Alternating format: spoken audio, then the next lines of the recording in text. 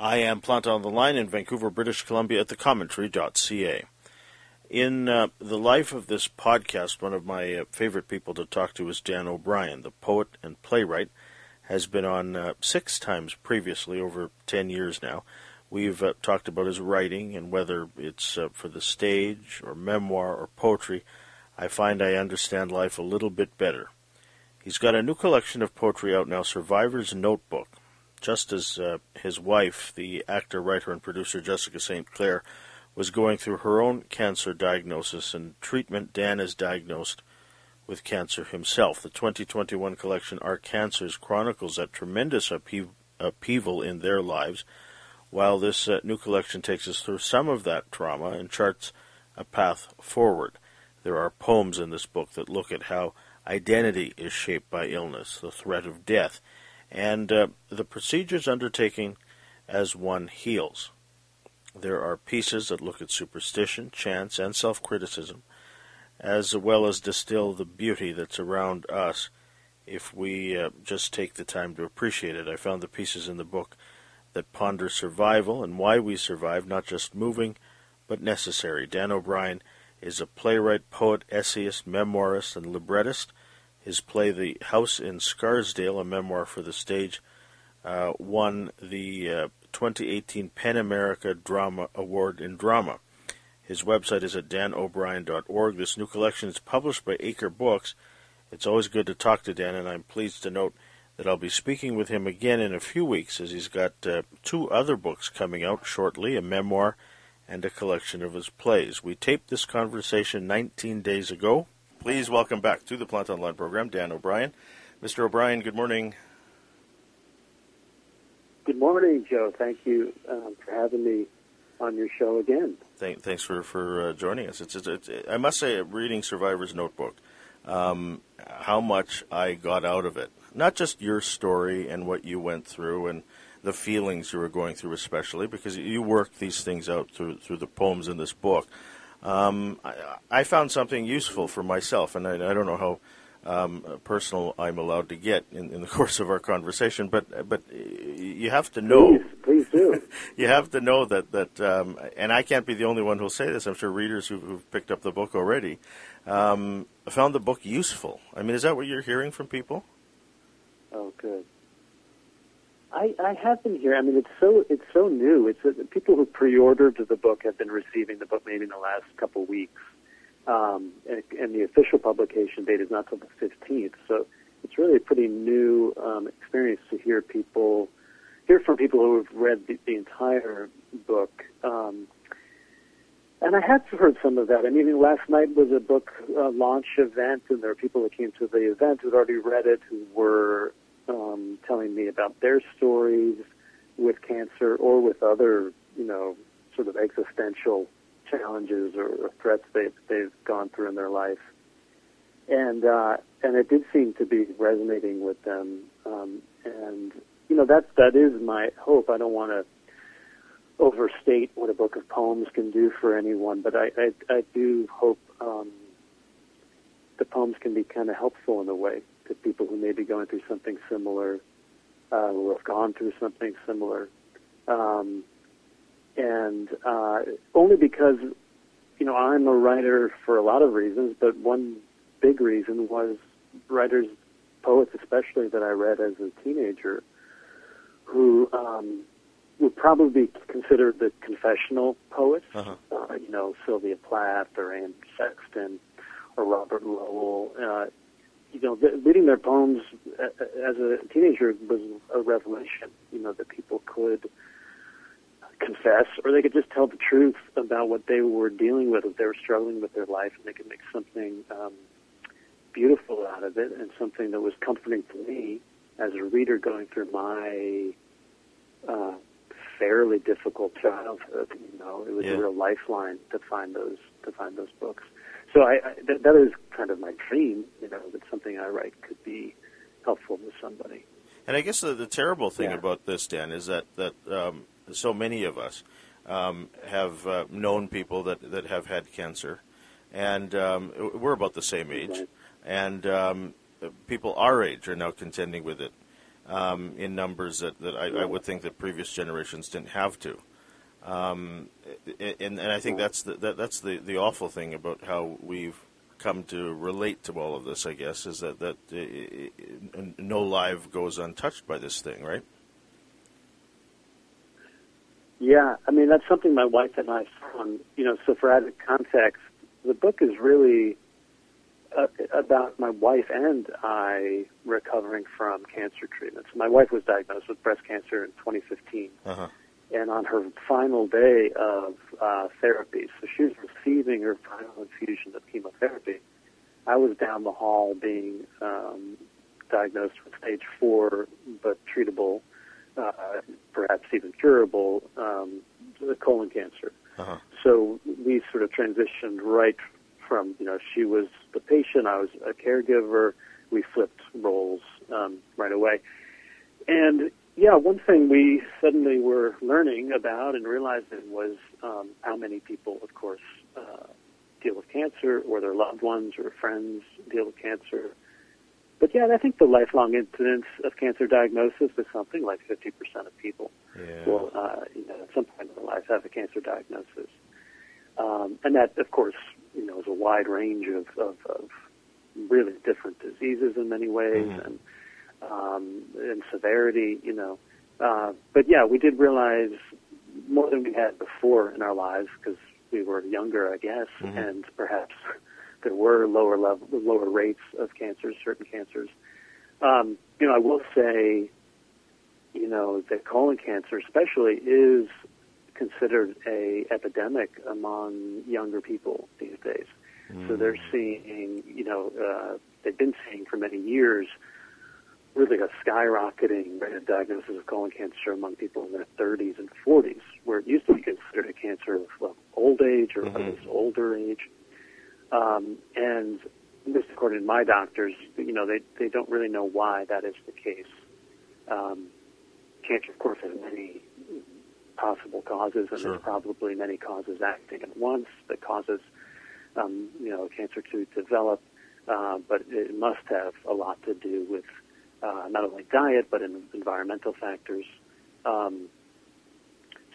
My previous collection of poetry, which was written really during our treatments, was revised for many years afterwards, but it was written during, and I titled that rather blatantly, Our Cancers, speaking about my wife and I, but also hoping to sort of invite the topic into the room or into the book of just how common an experience cancer is.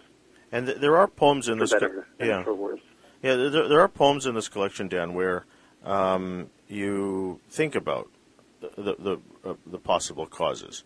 There's a poem early on in the book where you're in the midst of a surgical procedure you're just past a surgical procedure and you talk about your sins being resected. You do, I guess, think about what might have caused this. I mean, in a previous conversation, I think you suggested that perhaps living downtown in New York City during 9/11 might have had, might have been the cause of the cancer, both you and your wife. Right. I guess when you're going through treatment and you're going through an illness like this, these are things that you think about, right? Yeah, I don't think you can really avoid it. Something, really anything difficult or challenging or at the time terrible happens in one's life. I think people always ask themselves, why? Why me, I guess, is the question. Or what did I do? I think there's a kind of primal impulse, sort of very unconscious or half-conscious impulse to say, did I do something mistakenly that could have led to this outcome?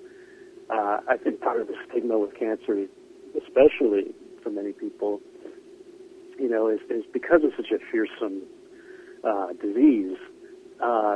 We like to think if we avoid certain things, if we don't smoke, we won't get lung cancer. If we don't do this or that, if we don't get sunburns all the time, we'll avoid skin cancer. And to some degree, that's true, but it's not foolproof. Mm-hmm. And there's just a lot.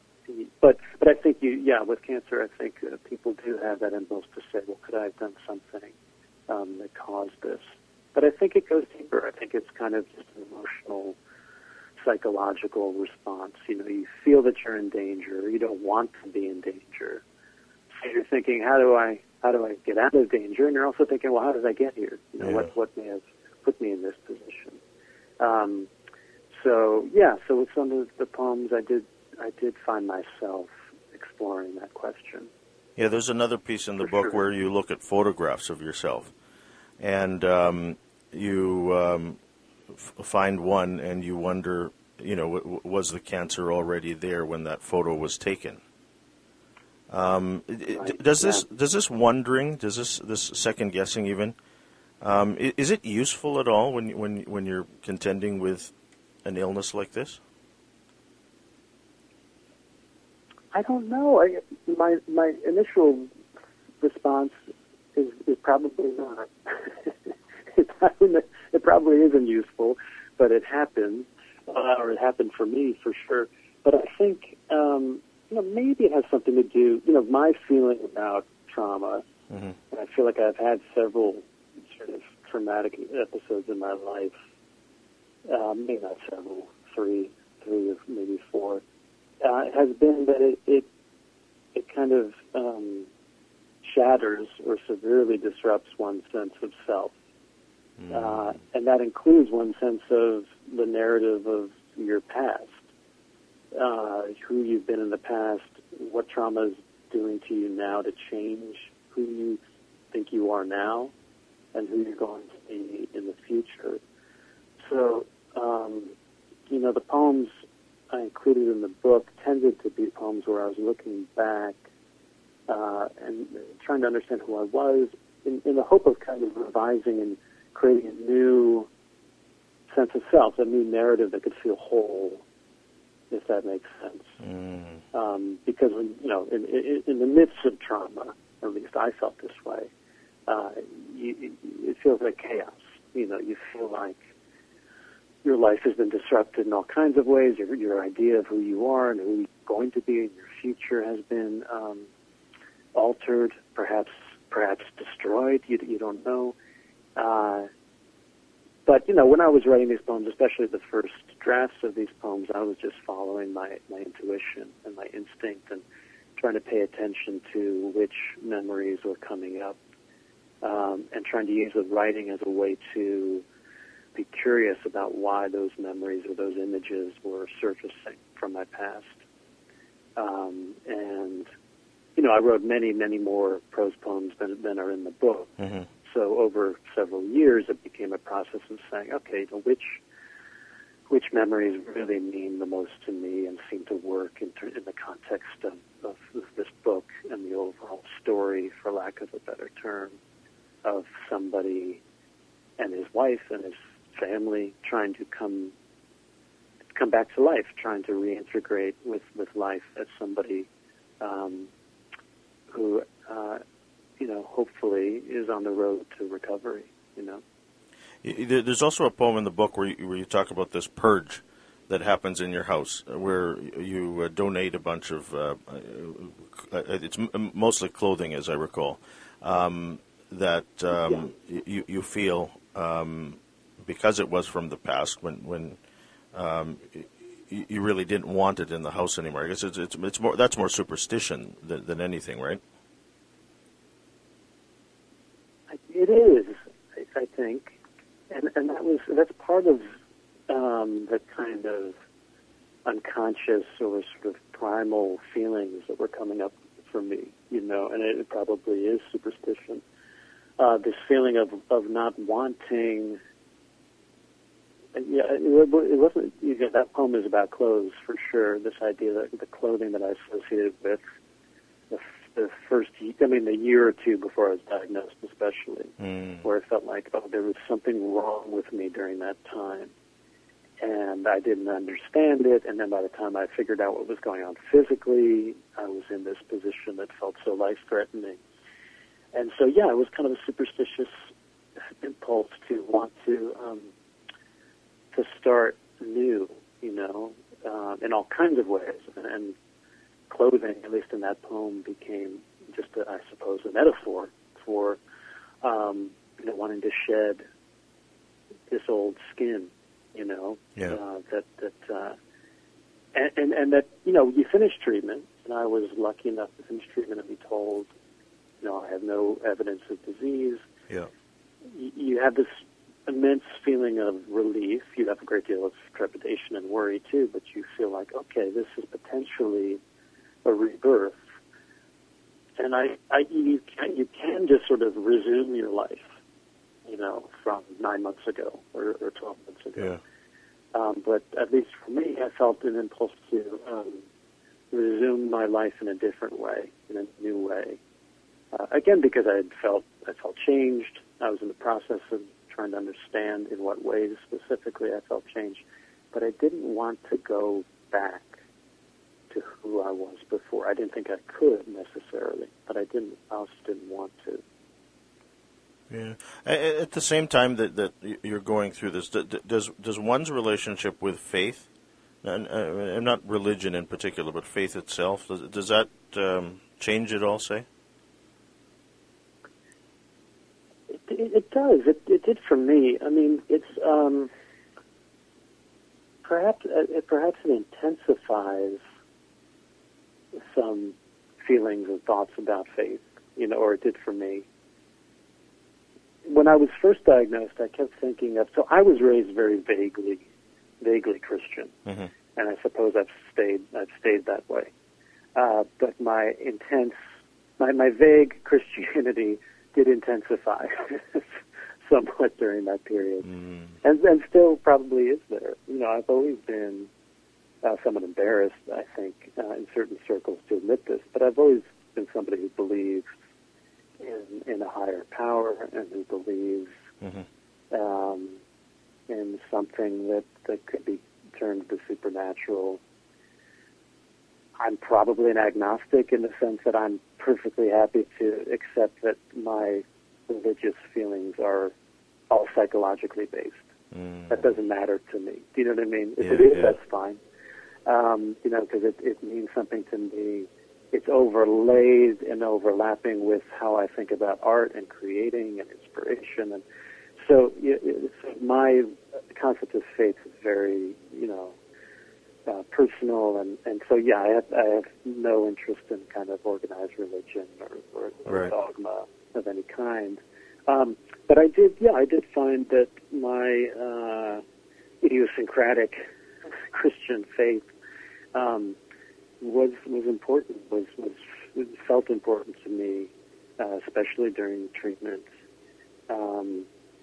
And it comes through in some of the poems, just in terms of the imagery. Yeah. And or even during one, the year after treatment, I was invited by this organization that brings writers to visit Israel. And so I was able to, for the first time, visit that part of the world. And so I wrote some poems about that. So throughout the collection, there is a kind of theme, I suppose, of spirituality and faith. Yeah, and I think probably... Yeah, go ahead, sorry. I was just going to mention that you mentioned Israel. There's a moment on this trip that you allude to, and in another piece in the book, where throughout your life, people have looked at you and assumed you were Jewish. Does that happen still? Yes. It does. It does. I mean, interestingly... Well, I don't know. I grew up in a suburb of New York called Scarsdale, New York, which at the time I grew up was a very large Jewish population. So I sometimes think I soaked up something of something in the way I speak. So I would get. I think it's also maybe to some degree my appearance. I have dark curly hair, and but I think some of it was maybe cultural or my accent. To whatever degree I have a kind of New York accent. When I lived for a year in Ireland in my 20s, and I got that a lot there. And I think that had more to do with a lot of the Irish, at least in the 90s, their idea of Americans were from Woody Allen movies or something, right, or maybe they saw me as a kind of neurotic artist writer type from New York area, so I would get that. But yeah, in Israel, I had people wondering or asking me if I was Jewish, and so yeah, that has been something throughout my life. I couldn't help, as I was reading the book and reading about you and these thoughts that you have during your illness, especially when you're too hard on yourself or you're too critical. I couldn't help but as a reader, want to tell the writer that he shouldn't give a damn what people think about him or overthink these things. And as I thought about why I had this reaction as I was reading, I thought, well, I'm probably guilty of the same, and it's probably easier for someone like me to criticize somebody else for doing the same things that I'm guilty of. That's interesting. I mean, I wouldn't doubt that compared to other people, I overthink things, and perhaps I'm too self-critical. I feel like I know a lot of writers with a similar psychology, so maybe it's more common to writers. Or maybe it's, as you say, it's the sort of thing where you see somebody else being self-monitoring or self-critical in a certain way. It may be different from the way you do it, or about different things, and it's easier to, to have an opinion about that. Yeah. But yeah, I think, I don't know, I sort of think it is the writer's job, partly it's with the writer's temperament, to question oneself. Question others too, but to question oneself perhaps more than anyone else.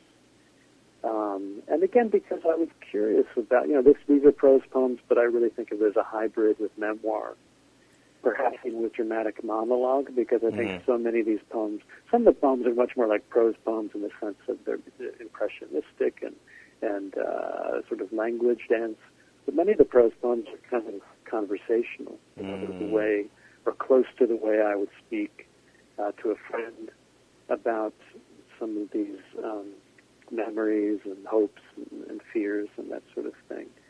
And so I did want to be curious with myself about what I was going through, because I've never been, as I said, there have been points in my life where I feel like something traumatic and difficult has happened to me. But this was the first thing where I thought there was a very good chance I was going to die. And it's not that question goes away, or has ever goes away for anyone really, but that immediate sense that I had during treatment, that this could be it. That was the first time I'd had to confront that. So I was immensely curious about how my brain, my spirit, my psychology was handling that question. When you're thinking about death, as you just said, you're obviously thinking about all the things that you're going to miss not being here, right? Do you wonder, though, what happens when we die? I do. I used to wonder more before this happened. And I used to have, for years, I wrote a play years ago about the Fox sisters, who are considered founders of modern spiritualism, which is, technically a church, but essentially they were in the 1840s. They started, I guess, what you would call the modern wave of psychic mediums in this country, and it kind of expanded to the UK. And of course, that was around long before the Fox sisters, but they started a particular modern version of belief in the spirit world. And so for many years, I was fascinated by psychics and mediums and sort of, especially the very American and probably North American, or maybe also all the Americans, reinvention of kind of European and Middle Eastern religion. And I think I was attracted to it for a lot of reasons. I think it was a metaphor for me of the occult, the so-called occult, being a manifestation of unacknowledged psychic pain.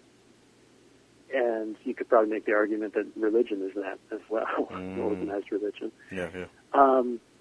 And then going through what my wife and I went through, even though I felt like I had some heightened spiritual experiences during treatment and after, I was less interested in, and am less interested in, thinking too much about that question, of the reality of an afterlife, for example, sort of trusting that I don't need to know, and I don't need to know now, and we'll all find out eventually, Yeah. And I think it had more to do maybe with the desire that I hope is in this new book, this desire to engage even more fully with life. I felt like if the spirit world was trying to tell me anything in the last several years, it was to live more and to try to live in the present and experience more joy, in life and in the moment than I had in the past.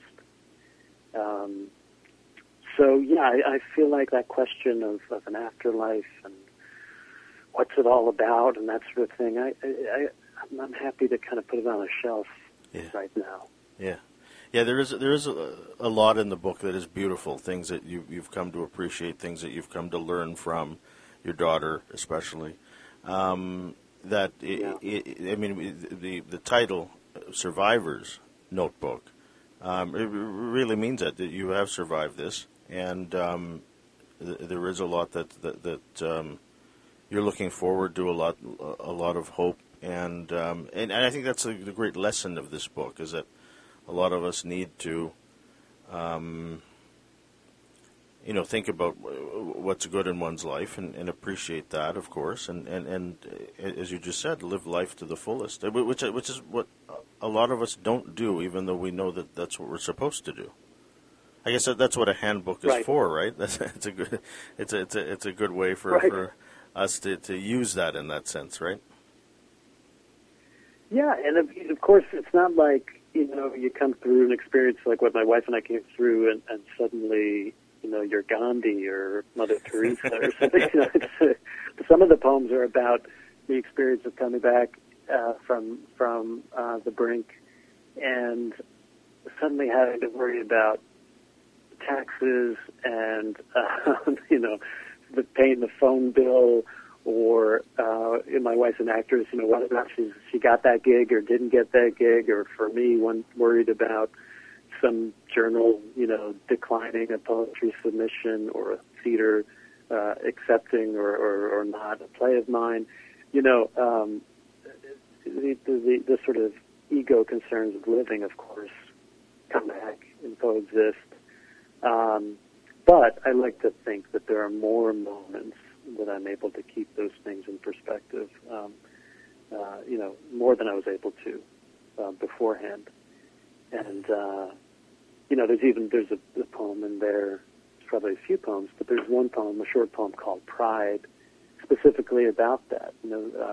Sort of as I was healing, suddenly finding myself having the usual ego concerns of a writer, and on one hand feeling terribly disappointed in myself, that I was suddenly having those thoughts and feelings again. Because during treatment, I didn't care about my so-called career. That didn't matter. That seemed incredibly frivolous and vain and egotistical and all kinds of things. And then to have some of those thoughts or feelings coming back like they existed in the past was disappointing to me.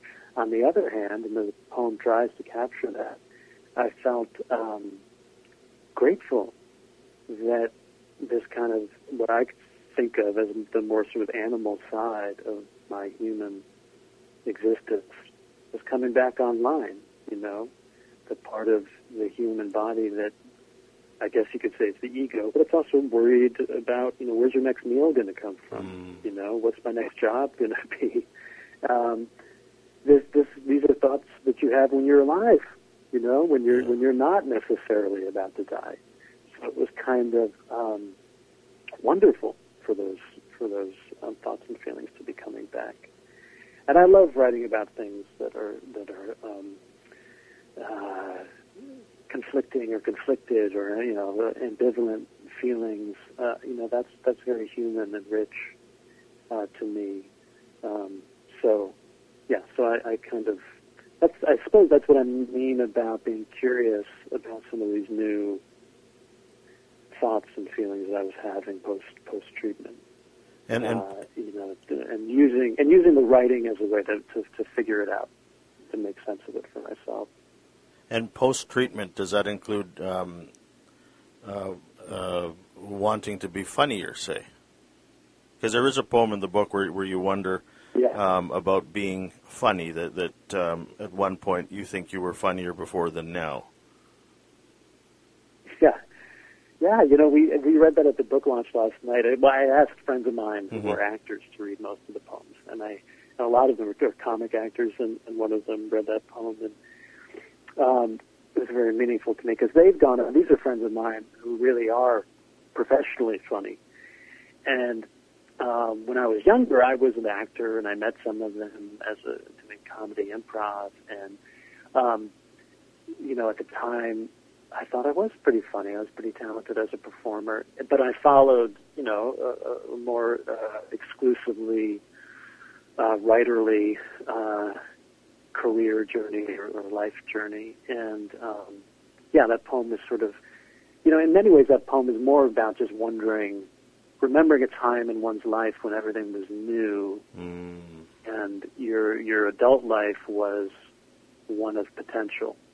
Which, of course, at that time was also full of anxiety. You know, when you're in your early 20s or whatever, you've got lots of potential, but you're also wondering, well, what am I going to do with my life? Am I making the right choices? Am I any good at this thing I'm passionate about? Whatever. But, you know, to look back on it 20 years later and wonder, well, now that I'm been given this chance to restart my life, you know, could I be something new or something I used to be? Or, you know, could I reinvent myself in some fashion? It wasn't literally a belief, you know, that I should become a stand-up comedian or something at this point. But only because I don't think I could do it. But I think maybe it is connected to just, again, wanting to find and appreciate more joy in life, you know, and if that means finding the humor in life, I think that's great. And that's why I hope many of the poems have, you know, a certain amount of humorous, you know, elements to it. You know, none of them are necessarily funny poems whatsoever, but you know, I was aware and enjoying a lot of the ironies in some of these memories that were coming up for me. And also trying to find the humor and the irony just in the way people speak, you know. Whether that's the way I speak in the more conversational poems or in the poems that have dialogue in them. You know, as a playwright as well, that's so important to me too. I just love the way people speak, aside from just, you know, what we say. Do you? How often do you find yourself, as you're writing, inventing words? Fairly often. I do that less maybe than I used to. I used to, I don't know, I used to identify it with, to whatever degree genetically I'm Irish. I feel like there's an Irish impulse or propensity to coin a phrase or to use words. I mean, all writers do this, and certainly I think poets do this. You want to use words in a way that is novel enough to feel, to wake the reader up. Do you know what I mean? That it's not sort of cliched or expected. Insofar as you're hoping to capture, what your experience is as the writer of something that feels novel and surprising and strange, and so I'm sure there's a certain amount of that. But again, it was tempered by this desire to in a lot of the poems, to hew close to the voice. Yeah. I suppose my voice or my kind of internal voice, and how I would be speaking either to myself or to a friend. And but that did mean, of course, at times using strange locutions or malapropisms or or ungrammatical infelicities, as they say, that might be funny or revealing in terms of what's going on in the poem. Yeah, there's one word, and I had to look it up in my notes here.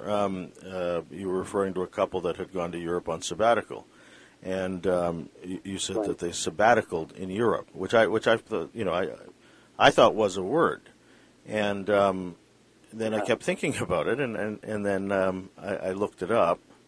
It's not a word, but I mean I can't think of a better word to use. Yeah, that's a good example of something that just felt kind of conversational to me, and that technically it's not a word, but it felt like something that I would say to somebody, in conversation, and so that's a good example of something where. And also, I think that keeps. I mean, that again might be where my interest in playwriting comes from too. I love, or even beginning in comedy improv as I did. Loving what happens improvisationally to speech. These poems have been revised and revised and revised because I have obsessive compulsive disorder, and this is the way you write books. You have to make sure. You're making the choices you want to be making. So I've sort of thought through, but I do try to keep, in a way, mistakes, that might be, that might work on some level. Yeah. Or leaps in logic or in thought. Somebody described a lot of these poems as feeling stream of consciousness to them, which I think is a fair description, but for me, it's not stream of consciousness; it's stream of conversation. Even if I'm speaking to myself, I'm trying to follow the way my mind, conscious and unconscious, was working through some of these memories and some of these experiences, which meant that there is a kind of fluidity often in time and place, and that was exciting to me, at least, to write that way. But that meant often trying to capture surprising moments, which are sometimes surprising language. We've talked over the years about your work, your craft. What's the part of writing, the part of your job that you enjoy the least? Oh boy! I suppose it is that side of the job that has to do with ego. Feeling either feeling accepted or rewarded for your writing or complimented for your writing, or feeling rejected or ignored or unduly criticized for your writing. That's necessary. It's obviously a necessary part of writing, and it's the only way you can, of course, reach readers or an audience. And I'm not interested in writing, for a box in my closet. I really do want to connect with people. So I accept these sort of ego risks in order to connect with people. But that's probably the hardest. Because, of course, the thing I enjoy the most is the process of writing. Speaking of cliche, it is a cliche to talk about the process.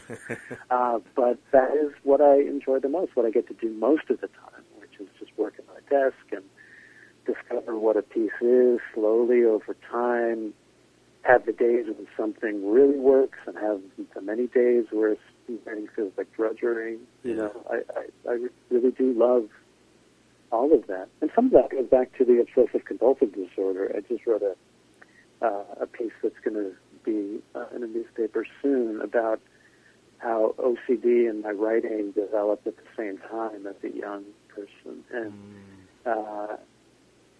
my OCD is well managed now as an adult, but I still feel a lot of the same OCD impulses within the realm or within the arena of writing, in terms of trying to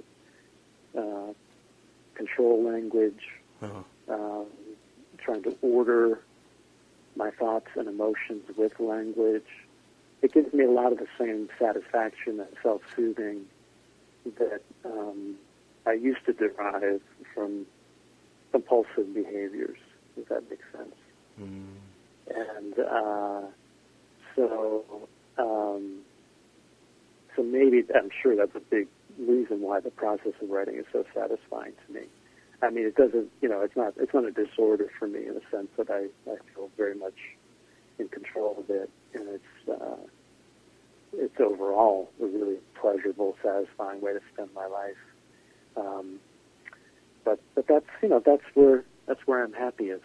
Yeah. And that's, of course, where every writer says this and every artist says this. I think, when you're in the process, it's still, you're dealing with potentialities for the piece, right? You're not really worried about the so-called product. You may have a dream of what this book is going to be or what this play is going to be one day. And the truth is, no matter what you do, it'll never be what you dreamed of, this sort of amorphous perfection you had in mind. It'll eventually be, whenever you finish it or it finishes you when you're no longer working on the piece, it'll be something human, with all kinds of strengths and weaknesses. And so when it gets to that point, I usually hope to be working on something new. Do you know what I mean? Yeah. So when I'm letting go of one project, it's really helpful to be in process on something else, And you mentioned a moment ago this book launch yesterday. We're taping this in early September.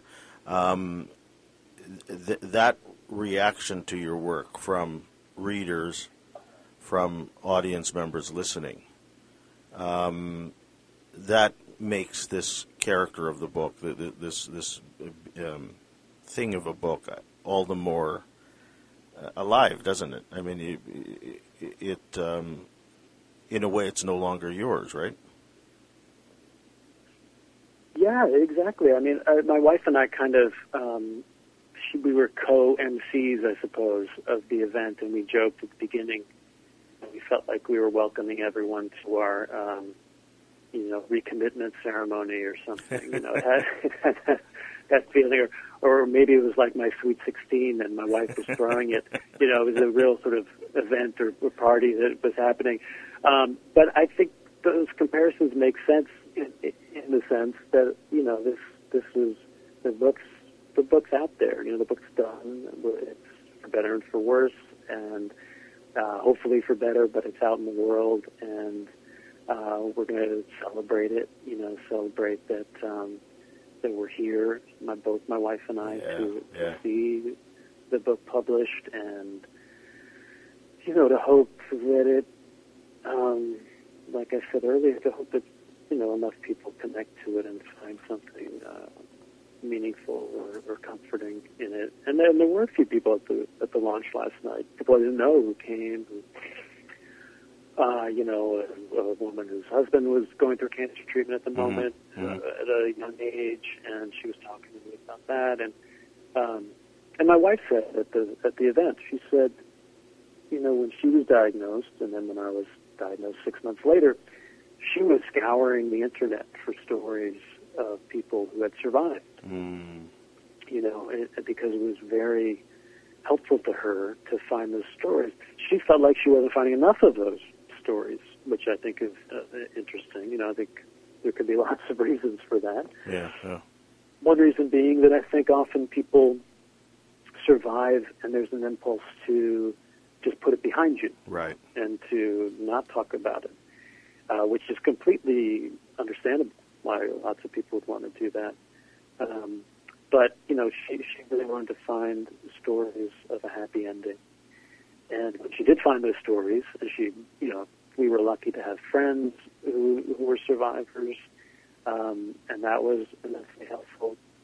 And, my wife tries to do that. She has a podcast called The Deep Dive, which is pretty popular. She's a comic actor. She does comedy improv, and her partner is a comedian too. But they often talk about some very serious topics and have guests on to talk about some serious things, hence The Deep Dive. But her impulse is the same. She wants to be open about our experience and to try to allow vulnerability to be a strength and to connect us to other people who are going through something similar, and to focus on not just survival but joy. One of the catchphrases on this podcast is they have two. One is F yes life. Yeah. Which is something she used to say, Jessica, my wife, would say during treatment. She would say that all the time, just to focus on life and then living. And the other is Let Us Live, is another slogan they use on their podcast. And their listeners use that term a lot, too. So even though they're talking about some very serious topics, the focus is, again, on connection and finding joy in life without denying... I grew up in a family that was full of denial and full of secrecy and full of mental illness.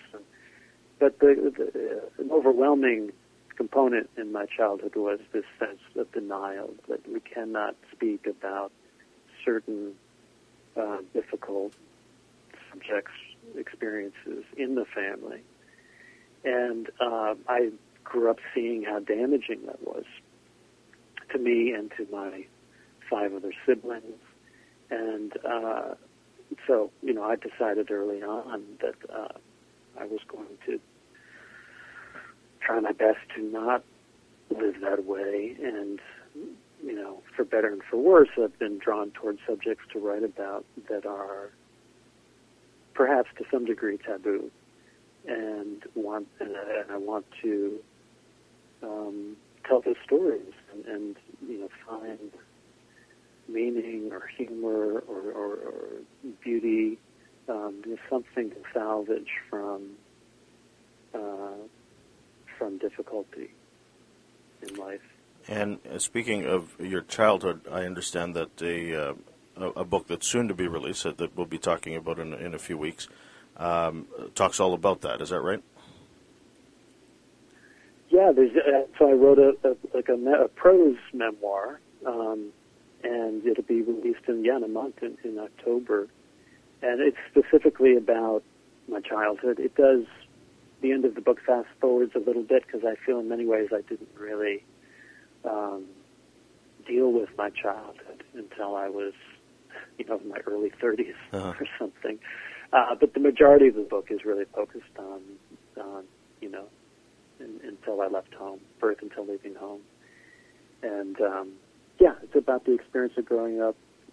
My parents were dealing with undiagnosed and untreated mental illness, and it was a very, at a certain age now that I can keep it in perspective, it was a significantly dysfunctional family. There was emotional and verbal abuse. Many people grow up in much, much worse environments, but this is my story, I guess, and how I found my way through it and out of that, metaphorically out of that house, and into a life that feels a lot better than my childhood. Yeah. Well, that's the next but book. It was interesting. When I was writing it, I did... Uh-huh. Oh, yeah, that's true. I don't want to go too much into it if we're going to talk about it. Well, I'm it's just going to say that in remembering it, and having a lot of those memories of my childhood, I was surprised and relieved to also remember lots of, positive things about my childhood, too. And that's in the book as well. Yeah, I was just going to say, it's the next book I'm going to read, and I'm looking forward to it a great deal. I can't tell you, Dan, how much I found solace in a way. I found comfort. I found a lot of wisdom, some humor as well in Survivor's Notebook. It is an incredibly useful book, and I can't help but think that it'll help someone out there pick it up, especially when they need it the most. I so appreciate your time today, and I look forward to talking to you in a few weeks. Of course. Thank you, Joe. That's so kind of you to say, and you always have such insightful thoughts and questions, so it's always a joy to talk to you. So thank you. The website for more is at danobrien.org. The book is called Survivor's Notebook. It's published by Acre Books. It's author Dan O'Brien. Join me on the line from Los Angeles. In Vancouver, I'm Joseph Planta.